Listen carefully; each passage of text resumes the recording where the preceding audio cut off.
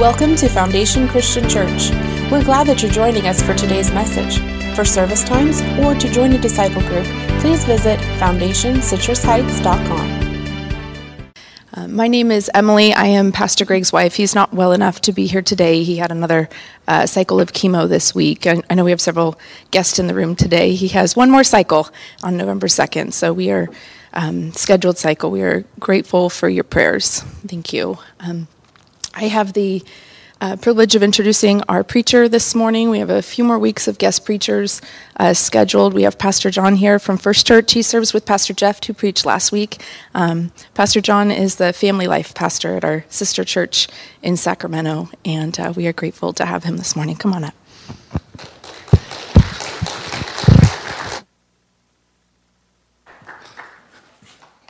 Good morning.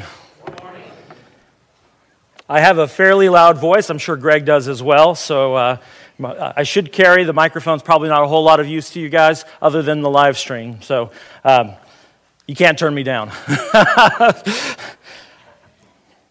This morning, I don't have slides, so we will be tracking along in the book of Habakkuk. So if you do have a Bible, go ahead and grab that, and you can turn there. We're going to be doing kind of a survey through the book of Habakkuk. It's only 3 chapters. So we'll order some lunch, be here till, no, just kidding. It's pretty quick. As you turn your Bibles there. 775. 775. The beginning of Habakkuk. All right. I do want to say before I start that I am always honored and privileged whenever I get the opportunity to stand behind a pulpit in God's church and preach His word and declare His truth. I don't take it lightly, and so I am grateful to you and to your body for welcoming me and inviting me here, and I hope to honor the Lord in all that I say this morning. Amen? Amen. Oh Lord, how long will you forget me? Right now I'm not reading from Habakkuk, so if you're looking there and you're going, what's going on? Oh Lord, how long will you forget me? Forever? How long will you look the other way? How long must I struggle in anguish in my soul, with sorrow in my heart every day? My God, why have you abandoned me? Why are you so far from me when I groan for help? Every day I call to you, my God, but you do not answer. Every night, I lift my voice, but I find no relief.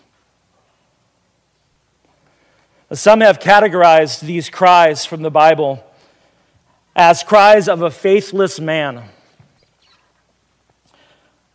The accusations are one who doubts God and God's goodness, a rejection and an affront to His character.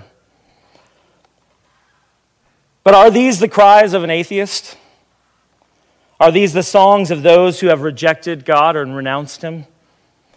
Today we're going to be exploring the message of Habakkuk, and I believe we'll discover that these are actually grand manifestations of a deep faith. And it sounds like your body is going through some situations where that deep faith is the only sustain through the storm. And I know where I come from, First Church, just down yonder, we are as well, even this morning. From this place of faith, each one of us is called to walk onward in faithfulness. And so the message title this morning is From Faith to Faithfulness. So now a little background before we dive into the book of Habakkuk. Habakkuk is one of the 12. Now, some have called it the 12 minor prophets. And Habakkuk's message came about 600 BC, so quite a while ago. And in this time period and what's taking place in the nation of Judah, these are going to be crucial for us to understand the text of this book. Judah had witnessed just over 100 years before this, their sister country, Israel, had been taken off into captivity by the evil and wicked and godless Assyrians. And now these, together with the nation of Israel, Judah and Israel are the covenant people of God. These are the ones that he delivered up out of Egypt. These are the ones that he gave the promised land to and brought them into it. He covenanted with them that they would be his people and he would be their God. He gave Israel a king that they cried out for. And with David as king, he united the kingdom and brought what had once been fractured together. And with Solomon, David's son, a dwelling place for God was constructed among the people, the great temple. Many people came from all over the known world to see the splendor of Israel, to witness and listen to the wisdom of her king, and to see what their God had done for them. And these were the glory days that by the time of Habakkuk had gone by. But now the united kingdom was divided, and the northern kingdom was taken captive by the Assyrians. And another great nation out of the east was rising, whose infamy is legendary. The level of brutality and horror that accompanies this terror of a people is truly unprecedented. So much so that their name and their image become analogous with evil and rebellion against God. As their name and fame precedes their appearing, the nations of the earth quake in fear before them. A sense of dreadful hopelessness must have filled the hearts of all those who heard and contemplated the inevitable advent of both death and destruction. And it is here, at this moment in time, that we parachute in against this backdrop. Now, little is known from the text of the Bible about Habakkuk the man. One concludes he was a prophet, meaning he is tasked with declaring God's word and God's ways to a particular people, the people of Israel, his covenant people. The primary message of the prophets were ones related to salvation and judgment. And this book contains both of those. And you'll see as we progress through the book, a back and forth between the prophet and God. A complaint that's followed by an answer, and then repeated again, and ultimately concluding with a prayer that is set to music. If you are taking notes, we are going to look at 3 points in the book of Habakkuk. And I'll give you all 3 of those right now. A prayer of faith, a call to wait, and a commitment to faithfulness. A prayer of faith, a call to wait, and a commitment to faithfulness. Number 1, a prayer of faith. Let's pick it up in Habakkuk chapter 1, starting in verse 1. This is the message that the prophet Habakkuk received in a vision. How long, O Lord, must I call for help? But you do not listen. Violence is everywhere. I cry, but you do not come to save. Must I forever see these evil deeds? Why must I watch all this misery? Wherever I look, I see destruction and violence. I am surrounded by people who love to argue and fight. The law has been paralyzed, and there is no justice in the courts. The wicked far outnumber the righteous, so that justice has become perverted. Now, how reminiscent of the cries of the psalmist that I read at the beginning are those opening lines of Habakkuk. How long, O Lord, must I cry for help? But you do not listen. Habakkuk speaks to God in a way that I think many believers are quite uneasy with. His tone, it's uncensored. It's confrontational. It's brutally honest. In fact, Voltaire, who's an 18th century philosopher, he joked about the prophet Habakkuk, and he said that Habakkuk smelt too strongly of hell to be tolerated by pious Protestants like us. Oh, he's over the edge. He's gone crazy. You don't talk to God that way. Violence is everywhere. I cry, but you do not come to save. Habakkuk is faced with a reality that is even closer to home than the uncertainty caused by the certain destruction that awaits when the nation that is raging to the east arrives on his doorstep. Something is going on in his own homeland as well, among his own people. Something that is the impetus for his lamenting cry at the beginning. The covenant people of the covenant God have broken the covenant law, and in its place, oppression and violence is running rampant. The leaders and the priests of the nation have failed to keep the law, teach the law, and execute justice. A people who were to be a light and a hope to all nations, who were to live out the truest and most noble vision of what it means to truly live. Those people who were to live the purpose for which all things were created, to glorify God Almighty and enjoy His presence forever. Those very people have now undergone a sort of decreation.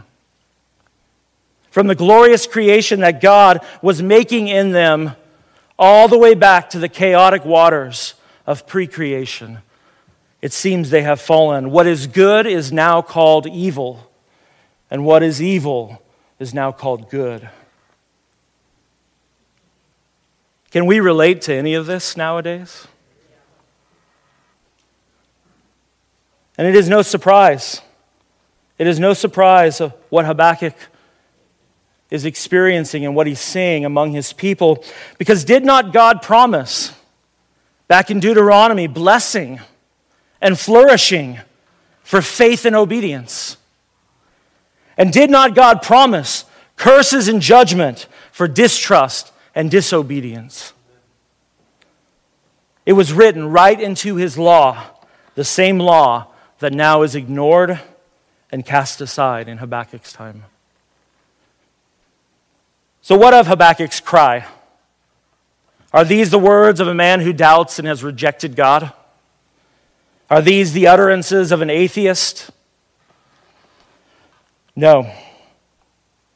And they are not hellish, as Voltaire quipped. This is the prayer of a praying man. This is the prayer of a praying man. This is a model for you and I today. In fact, you can see it's even built into the formula that Habakkuk chose when writing it down in verse 2 and 3. To the people of Israel, nothing represented more the loving compassion and salvific deliverance that God provided for them as a nation. Nothing represented that more than the exodus from Egypt. To them, this is a story they retell over and over and over again. In their songs, in their words, they replay what God had done for them to bring a small, insignificant, no-name nation out of slavery and into the promised land. From slavery in Egypt, the mighty hand of God, the people were delivered with signs and wonders. The sea gave way as God's people marched out to meet Him. But listen, in Exodus chapter 2, verse 23, before God acted, before He delivered, before His salvation came, first came a cry, not all that dissimilar to Habakkuk's. Years passed and the king of Egypt died. This would be the king that was killing all the young people among the Israelites. The king of Egypt died, but the Israelites continued to groan under the burden of slavery. They cried out for help, and their cry rose to God. God heard their groaning, and He remembered His covenant to Abraham, Isaac, and Jacob. He looked down on the people of Israel, and He knew it was time to act. And so He did, delivering His people. And the horse and chariot of the enemies of God were left decaying under the waters of the Red Sea. And you can see something in Habakkuk's cry that is connected to that passage in Exodus I just read. It goes something like this. In Exodus, they cried out for help. And in Habakkuk, I cry out for help. And in Exodus, He heard them. God heard them. And in Habakkuk, you will not listen. And in Exodus, He looked down and saw. And in Habakkuk, why do you idly look and do nothing? In Exodus, He knew it was time to act. And in Habakkuk, God, things are out of hand. It's time. See, the prophet's using formulaic language. He's modeled it after the cries of the people of Israel to their God when enslaved in Egypt. This is a language of prayer he's using. And it's based upon the most profound act of deliverance in the collective mind of the people of Israel. But he adds a little bit of a twist, right? Whereas they cried out and God heard, he's wondering why God isn't acting the same as he did before. Why aren't you acting the same as you did before, God? He's begging God to bring them out of the destitute situation they found themselves in. This is not faithless speech.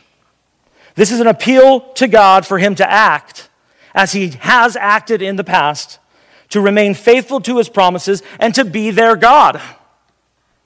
This is faith. This is faith, and it's grounded on the confident expectation that God is faithful to act in accordance with his own character and his promises. He's faithful. It is faith born of hearing what God has done in the past, and faith that stands upon the trustworthiness of God to act in the future. And in a sense, it's a challenge, one we may not be comfortable with.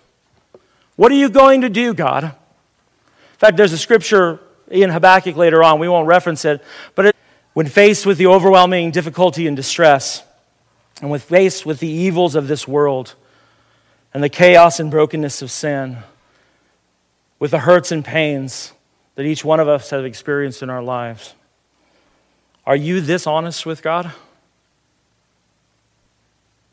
Do your prayers echo that of Habakkuk's? See, religious people, they can't actually be this honest with God. They can't.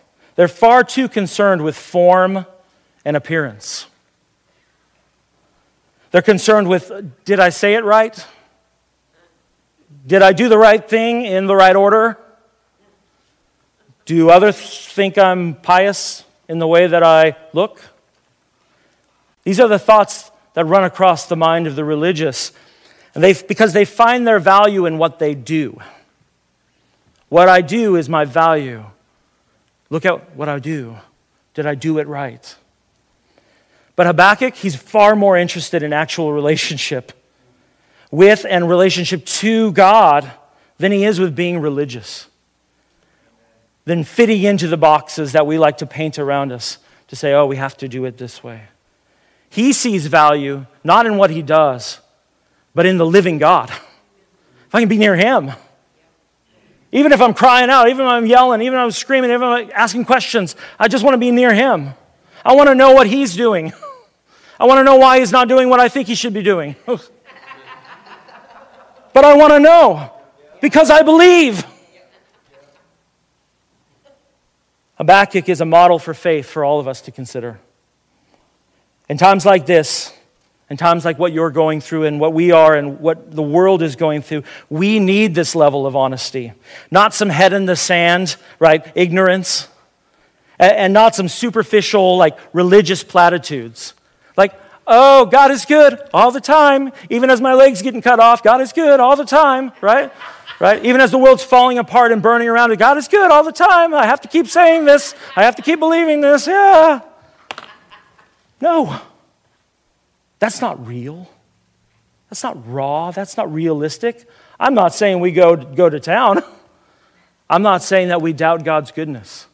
But I'm saying he can handle it. He can handle it. He can handle all of you and more.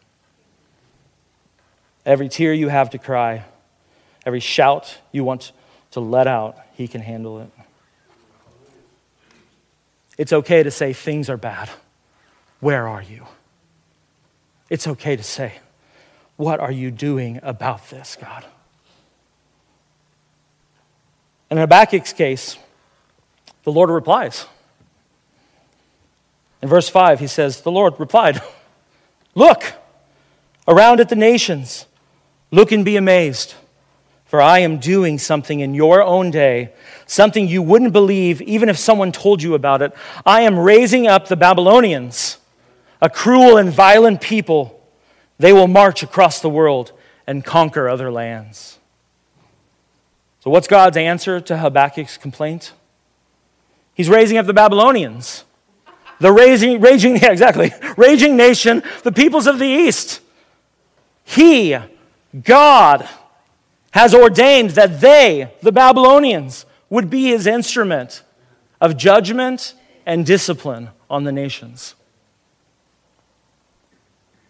and upon the people of God. For they have not kept his covenant law. And that is not the response that the prophet expected or wanted, based upon his response in verse 12 and 13. O Lord, my God, my Holy One, you who are eternal, surely you do not plan to wipe us out. O Lord our God, you have sent these Babylonians to correct us, to punish us for our many sins, but you are pure and cannot stand the sight of evil. Will you wink at their treachery? Should you be silent while the wicked swallow up people more righteous than they? Down to chapter 2, verse 1. I will climb up to my watchtower and stand at my guard post. There I will wait to see what the Lord says and how he will answer my complaint. And then the Lord said to me, write my answer plainly on tablets so that a runner can carry the correct message to others. This vision is for a future time. It describes the end, and it will be fulfilled. If it seems slow in coming, wait patiently, for it will surely take place. It will not be delayed. If you're taking notes, number 2, a call to wait. Habakkuk is trying to process what the Lord has said. But if you notice, he words his response in a peculiar way. He says, I will go up on my watchtower and I will wait to see what the Lord says. I will wait to see what the Lord says. And then the Lord says, my answer, my deliverance, my answer to your prayer, it may seem slow in coming, so wait patiently. Yes, the Babylonians are going to come, and they are my instrument for discipline and punishment and judgment on the nations and upon the covenant people. However, they too will answer for their treachery. And I will deliver you, but wait. Just wait. Wait on it. It'll come. It'll seem like it's delayed. It's not delayed. It's right on time. Just wait.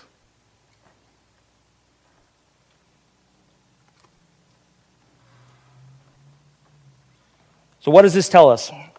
The watchtower was the tallest place along the city walls. And from there, you get the best view of everything that's coming. So let's say an army is marching against you. You can get up on the wall, you get on the watchtower, and you can see the size of the force, what direction they're coming from, and begin to make preparations. In other words, the watchtower is a place of perspective. The watchtower is a place of perspective. This is where you go to get the bird's eye view. And why is the prophet going up there? He's going there to wait. He's going up under the watchtower to wait and see. So the question is, how do we wait? How do we wait? A pastor once said that waiting on the Lord is an act of the will. It's not something that's forced upon you, like, hey, I had to wait around for you to finish doing what you were doing. That's a kind of waiting, but that's not the kind of waiting that is talked about in the Bible. The kind of waiting that's talked about in the Bible is an act of the will. It's not something forced on us. He puts it this way. He said, it is the deliberate laying down of the burden of assumed omniscience. It is the deliberate laying down of the burden of assumed omniscience. Omniscience being knowing all things. Assumed meaning we don't have it, but we put it on ourselves. We live in a knowledge and science-based world, don't we? decades removed from the beginning of what was called the information age. And when we catch wind of a story, whether it's a breaking news story or it's a gossip story, what do? We can pull out our phone, and in a matter of seconds after going to Google, we can choke on the flood of information we can get in a matter of seconds. We think we know everything. You think you know everything that's important, at least. And not only do we think we know everything, we expect it of ourselves. I need to know everything. We have major fear of missing out. FOMO, you guys heard of that? Major FOMO when we don't know something. When we're not in the loop, when we haven't heard what we should have heard. We assume that if we craft the perfect search query for Google, that we ought to be able to find the answer for every cure, every route that we want to take to get somewhere, every recipe, every word, every explainer video on how to fix my car, how to fix my lawnmower, how to fix my kids, right? I should be able to find it, get the information, do with it what I will. We are burdened down with our assumed omniscience. We carry that weight with us all the time. But what happens when the search query on the internet comes up empty? Or when the information that you get provides no comfort, only pain? Or there's no information whatsoever to help? When my youngest son, was 2, I believe it was, both myself and my wife were away from our home, and we got a call that our youngest son, something was happening with him. Something, at the moment, we didn't know what it was. So we all both rushed back to the house, and we come in, and my youngest son, 2 years old, is having a seizure, and his mouth is foaming, and his arm is uncontrollably moving. It was one of the most terrifying moments of my life, to go from what we assumed was a perfectly healthy child to, in a moment, everything coming crashing in. And that began a long process of taking him to the doctor, MRIs, scans, whatever they do, testing, with zero insight into what was going on in his body. Only that it was happening. And it would happen in waves. In the beginning, it was probably a little lighter, and then it started to get really bad. And I remember one evening, we were living in Bakersfield, and my son had recently had a seizure, and I remember sitting outside of his room on the carpet in the hallway. I was at the end of it. I had gotten so tired and weary of the fact that when I would wake up in the morning, I would open my eyes and immediately I would be panicked. What happened last night? What happened to him? But I was also a bit worried and scared, and I didn't want to believe that anything bad happened to him. So I would literally walk to his room like a scared man and peek around the corner. I hoped that I wouldn't walk in to a lifeless body in the bed. And so sitting on that floor outside of his room, God, only you know. The doctors don't know. Google just is a mess. Don't ever Google any of your symptoms. You end up with all sorts of diseases. Ask my wife. I have them all. But sitting outside of his room, I came to the end of myself. I didn't doubt God or his goodness. But I finally realized I don't know it all, and no one does. And was falling into the hands of my God and his mercy. I am happy to report that 2 years ago, 3 years ago? 2016, a while ago. My youngest son had his last seizure since 2016, and we haven't had any. They just stopped. But I am grateful. I'm grateful for that. But I even have a deeper sense of gratitude for the experience I had outside of his door. Because when I finally came to it, I understood that either way, God is in control and worthy of my praise and glory. And either way, I will see him again in the arms of my loving Father. And I can trust my God. Either way.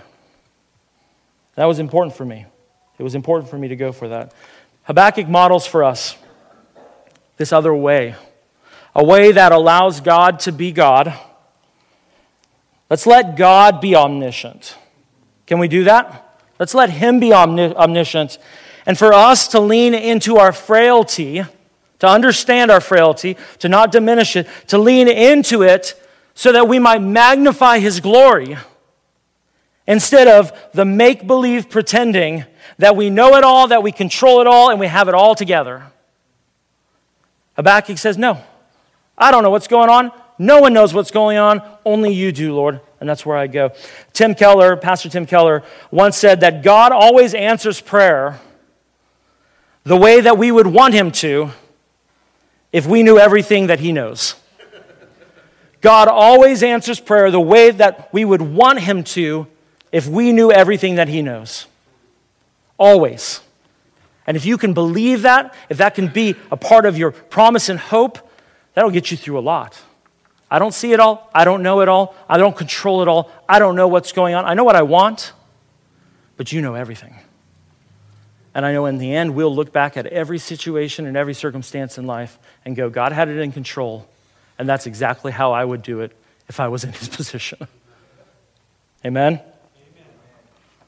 In Habakkuk's story, God was working something of great wonder then, even at his time, than Habakkuk could ever imagine or think to pray for, even. For a time, Israel, together with Judah, what once was the unified kingdom, they needed to be disciplined.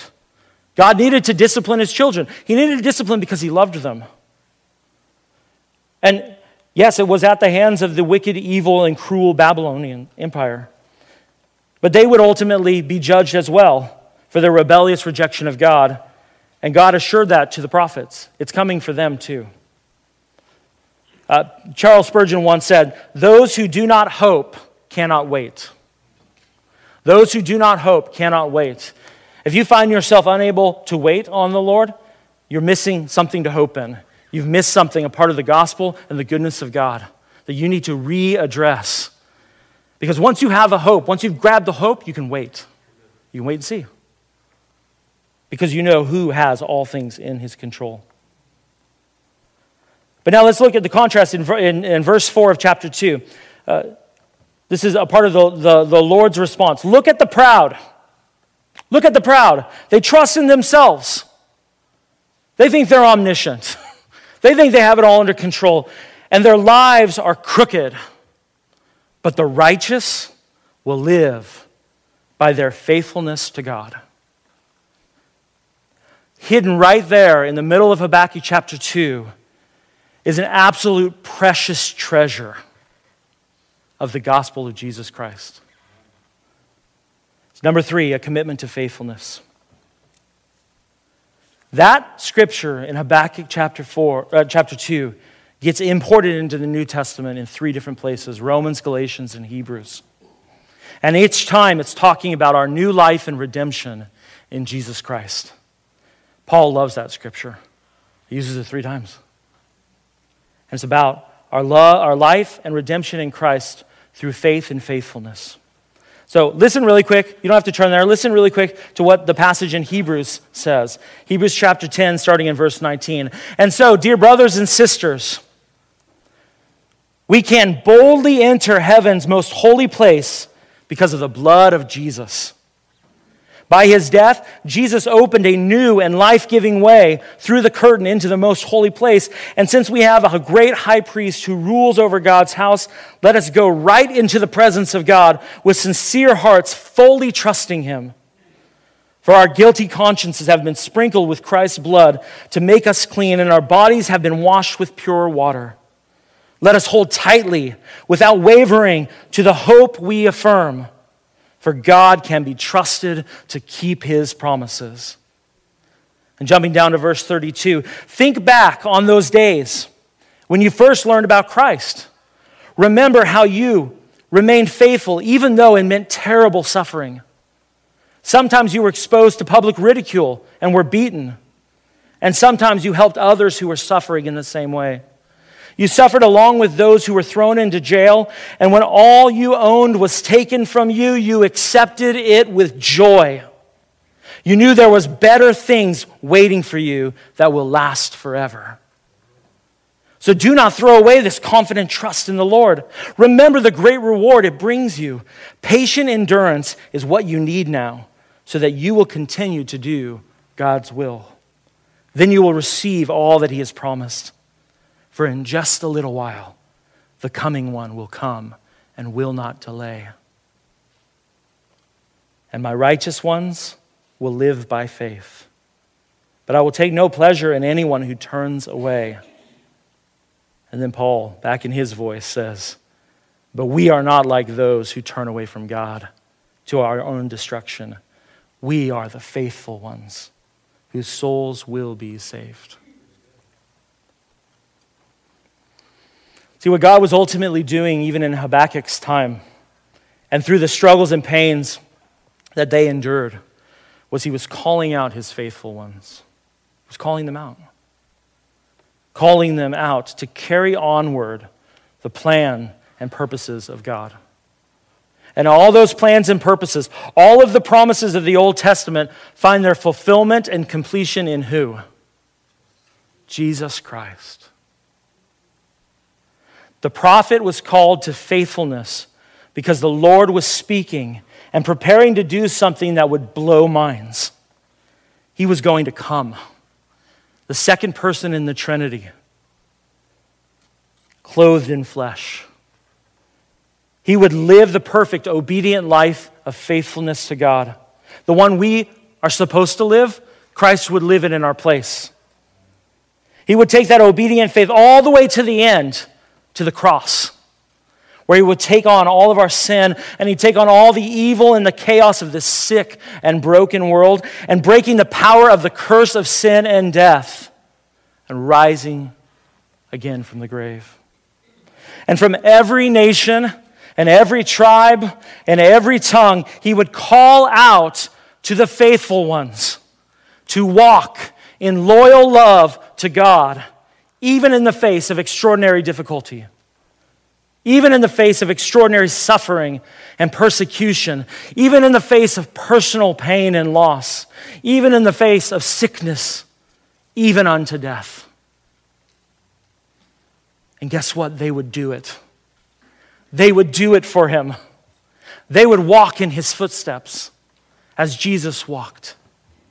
They would follow Him even unto death, because they believed and they trusted that what God has in store for them is greater than anything this world and all of its most beautiful and best things has to offer, because they have experienced a goodness that is superior to all other goods. They have fellowship with God. And that's what Habakkuk had as he's crying out and lamenting. I don't want religion. I don't want a whitewashed tomb. I don't want to put on a show, a pious show, and stay in the bounds so that everyone else approves me. I want fellowship with God. That's what I want. And that's what Habakkuk modeled, not some dead, dry religion. The final chapter of Habakkuk is a prayer, and it's set to music. You can see the musical notations at the beginning and at the end. Probably not unlike what we did earlier in song and praise. And it starts like this. Chapter 3, I have heard all about you, Lord. I'm filled with awe by your amazing works. In this time of our deep need, help us again as you did in years gone by. And in your anger, remember your mercy. He then goes on to paint this picture of God, this covenant-keeping God, the deliverer of God's people. He paints this picture over the next few verses of God marching across the desert as the earth is in tremble and fear, the mountains quake and fall, as God comes. And what does he come to do? He comes to judge the wicked and save his people. And this is a glorious and awe-inspiring sight to Habakkuk. It may be long in appearing, but when it comes, it will fill all the faithful ones with awe and worship. Habakkuk ends with, I trembled inside when I heard this. My lips quivered with fear. My legs gave way beneath me, and I shook in terror. I will wait quietly for the coming day when disaster will strike the people who invade us. Even though the fig trees have no blossoms, and there are no grapes on the vine. Even though the olive crop fails, and the fields lie empty and barren, even though the flocks die in the fields and the cattle barns are empty, yet I will rejoice in the Lord. I will be joyful in the God of my salvation. The sovereign Lord is my strength. He makes me as sure-footed as a deer, able to tread upon the heights. A man from lamenting cries to glorious praise. A man in fellowship with God. My friends, you may be asking this morning, why me? Why me? Why my people? Why my country? Why must I see all this injustice and pain and hopelessness around? Why this sickness in my own body? Why this heartache within? Why me? In the Lord of the Rings trilogy, there's a great line, I think, that captures exactly this. Frodo is talking to Gandalf about this darkness and cruelty that had taken the land and had consumed it. And Frodo says to Gandalf, I wish it need not have happened in my time. So do I, said Gandalf, and so do all who live to see such times. But that is not for them to decide. All we have to decide is what to do with the time that has given to us. Whatever situation you find yourself in, whether it be personal struggles or you are looking at the moral and social corruption around us, Habakkuk shows us how to process it in a realistic way through gut-wrenching, honest prayer, and how to trust in waiting and to live out all of our days in faithfulness. One of my favorite authors, A.W. Tozer, once wrote this: what then are we to do about our problems? We must learn to live with them until such a time as God delivers us from them. We must pray for grace to endure them without murmuring. Problems patiently endured will work for our own spiritual perfecting. They harm us only when we resist them or endure them unwillingly. It's not your right or mine, and it's not within your authority or my authority to determine outcomes. It's not our right. It's not our authority. That's the Lord's. Your duty and your call is to faithfulness in all things. And with God's enabling, this is what we will do. Amen. Will you pray with me? Father God, thank you for your faithful servant Habakkuk. Thank you that when you said, write this down, he did. Thank you that even among us broken, hurting, struggling, sinful humanity, there are models and examples that you have provided us, that we might come to you and be in fellowship with you. Yeah, we acknowledge, God, even in those times, even when we try to pray, there are times it ain't right. We don't do it with the right heart. We don't do it trusting you. But with a heart of trust and faith in you. May each one of us be bold in our approaching God with all the prayers and concerns, all the thoughts and pains of our heart, knowing you are big enough to handle it and the outcome is in your hands. And then, Lord, may we wait patiently, no longer assuming omniscience like we know it all, but instead devoting ourselves to faithfulness. From the moment we open our eyes in the morning to the moment we drift off to sleep, renewed day after day, week after week, year after year, for as long as you allow us here, until one day we can be in your arms, face to face, and the fellowship we experience here, Lord, will be full and complete. And we long for that day. I thank you for your word, God. Thank you for your word, for it is life to us.